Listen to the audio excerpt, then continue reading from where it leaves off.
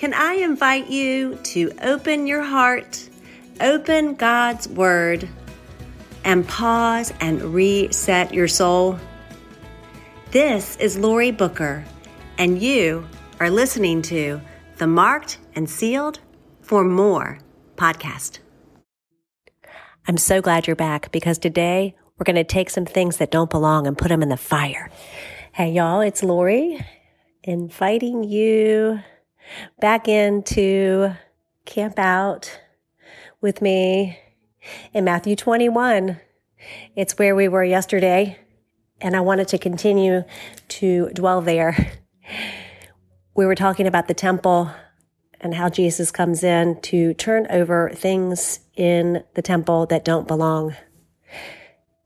The temple is us. Don't forget, the temple is us. He wants to reside in us, and the things that don't belong, he wants them to leave. He's real passionate about this because he loves us this much. And I realize that I wanted to reminisce, and it's for a good reason, because I think it helps us to continue to clean out the temples of our hearts and minds. So I wondered if you might grab a piece of paper if you could, but even if you can't, walk through this process with me. So I was sitting in the sanctuary on an Ash Wednesday, and we were given slips of paper. And we were encouraged to write on the slip of paper places that we literally wanted up in smoke. Up in smoke. The reason I say up in smoke is because whatever we wrote on the paper was going to be burned. What would you write on your paper? What would you write there? What place in your heart and mind are you just ready for it to just go up in smoke?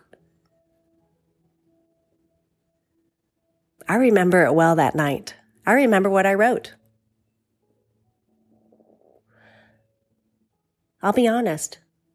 On my slip of paper, I wrote control. You know, I'm not in control, and neither are you.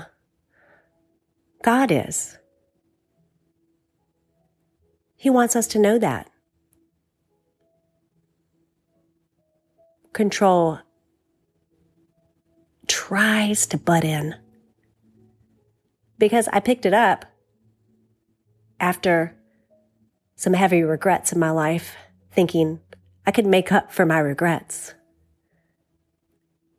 But God is bigger. He's in control to free us. So what is it that you would write on your piece of paper? Do it. Think about it. I think we should walk forward, and we should put it into the fire.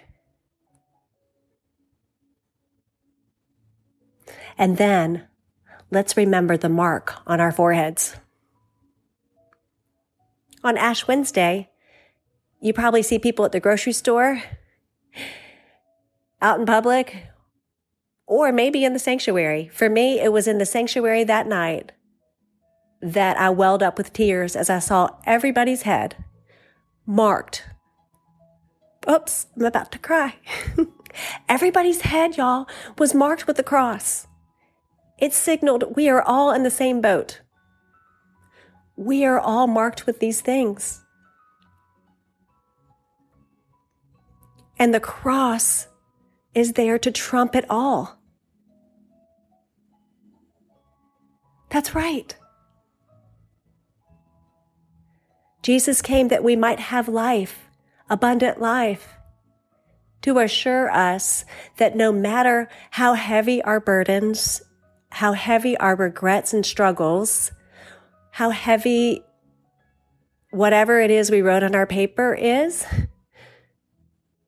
He is enough. Jesus really is Hosanna. Savior.